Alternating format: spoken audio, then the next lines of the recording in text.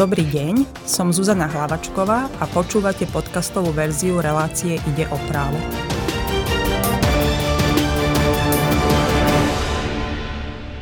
Výšku miestnych daní, poplatky za psa, ale aj ďalšie veci riešia zvyčajne samosprávy v rámci takzvaných všeobecne záväzných nariadení.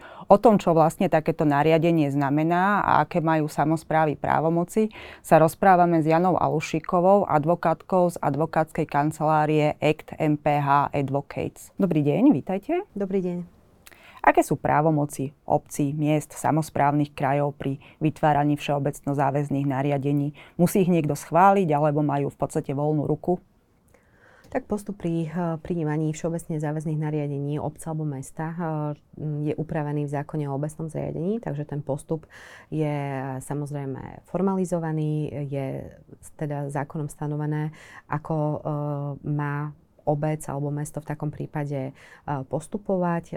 Na prijatie takéhoto všeobecne záväzného nariadenia je príslušné alebo oprávnené mestské alebo obecné zastupiteľstvo ako zastupiteľský orgán tvorený poslancami, ktorí sú volení práve obyvateľmi obce. Takže práve mestské alebo obecné zastupiteľstvo je tým orgánom, ktoré je oprávnené o prijatí všeobecne záväzného nariadenia rozhodnúť. A môžu sa občania nejako k nemu vyjadriť ešte predtým, ako ho vôbec budú schvaľovať? Môžu niečo hovoriť k jeho obsahu, alebo je to len na tom zastupiteľstve, že? Občania to právo samozrejme majú.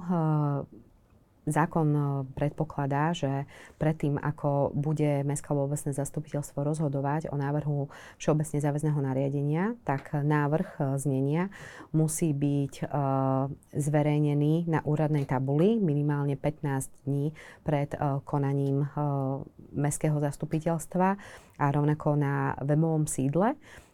Takže k tomuto zverejneniu verejnému musí dôjsť a od zverejnenia majú právo najmenej v lehote 10 dní. Najmenej v lehote 10 dní, tá lehota samozrejme môže byť stanovená aj dlhšia, aby títo občania, právnické fyzické osoby vznášali voči návrhu všeobecne záväzného nariadenia nejaké prípadné pripomienky.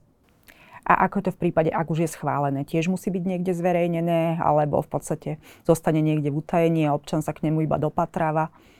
Aj potom, ako sú vznesené tie samotné pripomienky, tak ten postup je taktiež formálne upravený ďalej.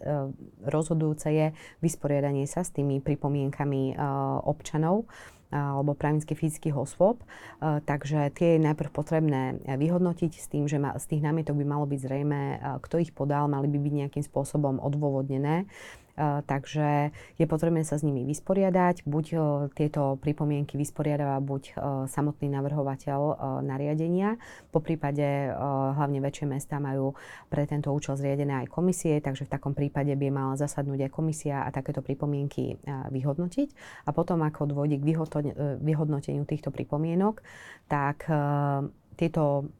tento návrh a už aj s vyhodnotením týchto pripomienok by mal byť posunutý poslancom, a to tak, aby už takéto pripomienky mali k dispozícii najneskôr 3 dní pred rokovaním, pred hlasovaním mestského alebo obecného zastupiteľstva.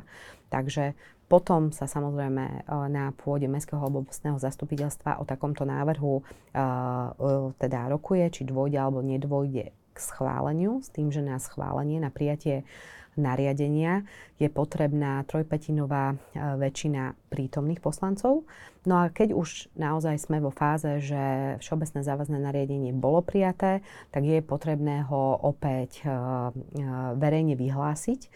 Čiže to verejné vyhlásenie sa urobí opäť zverejnením na úrodnej tabuli s tým, že účinnosť a zároveň podmienkou platnosti je takéto zverejnenie, ale účinnosť všeobecne záväzné nariadenie nadobudne až 15. deň odo dňa zverejnenia, pokiaľ samozrejme v tom samotnom texte nie je uvedený nejaký neskorší dátum. Takže opäť musí dôjsť k zverejneniu, následne k zverejneniu aj na webovom sídle a samozrejme aj právnické aj fyzické osoby majú právo domáhať sa znenia tých všeobecne záväzných nariadení na mestskom alebo obecnom úrade. A čo môže byť obsahom všeobecne záväzného nariadenia? Môže si tam mesto, obec schváliť hocičo, alebo zákon nejak presne vymedzuje, že čo môže byť obsahom? Tak škála tých otázok alebo problematik je naozaj veľmi, veľmi široká. Viac menej obce a mestá vykonávajú jednak samosprávu, ale taktiež vykonávajú aj prenesený výkon štátnej správy. V prípade, ak sú všeobecne záväzné nariadenia prijímané na úseku preneseného výkonu štátnej správy, tak tam naozaj na prijatie takéhoto VZDNka musia mať buď splnomocnenie samotným zákonom a musia to urobiť v medziach zákona.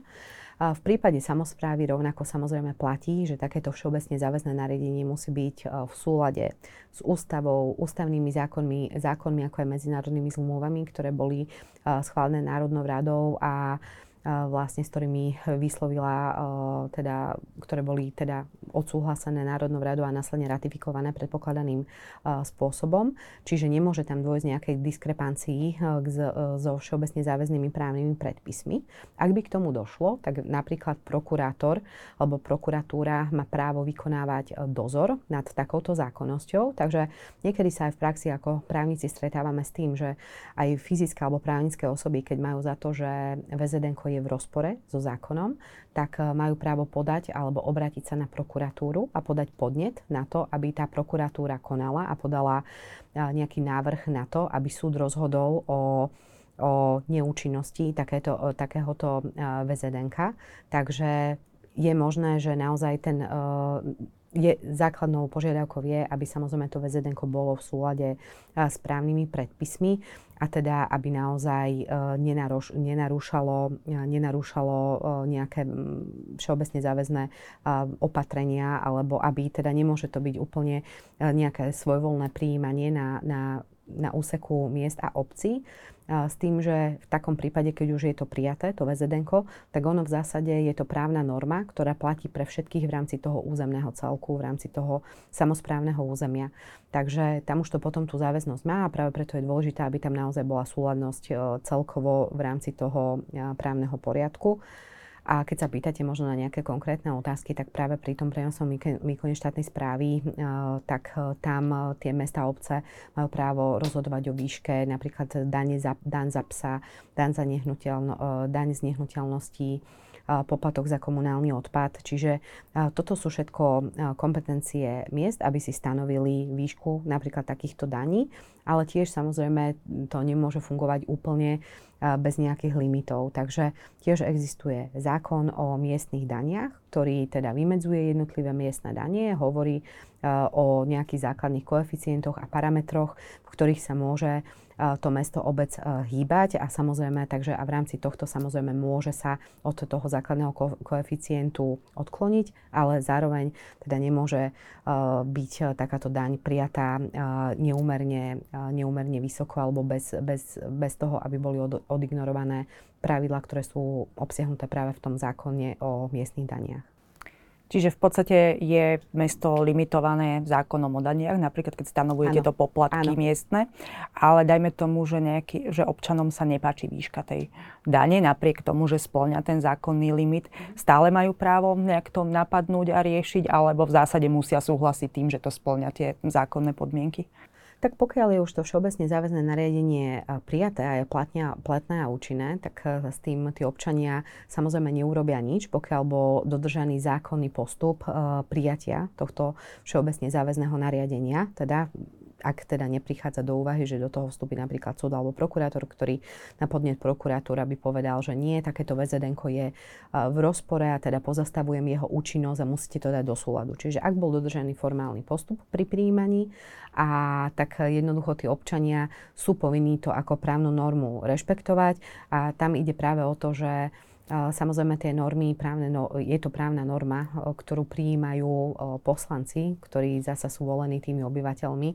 Takže ono je to potom samozrejme na tých obyvateľoch, komu ten svoj mandát jednoducho dajú alebo nedajú a ako sú potom následne tie ich práva a záujmy v rámci výkonu tej samosprávy a preneseného výkonu štátnej správy zohľadňované. Hovorili sme, že takýmito nariadeniami sa riešia v podstate finančné otázky, dane, poplatky za psa, ale dá sa tým napríklad riešiť aj fungovanie reštaurácií, otváracie hodiny, terasy. Môžu mi zakázať, že neotvorím si letnú terasu.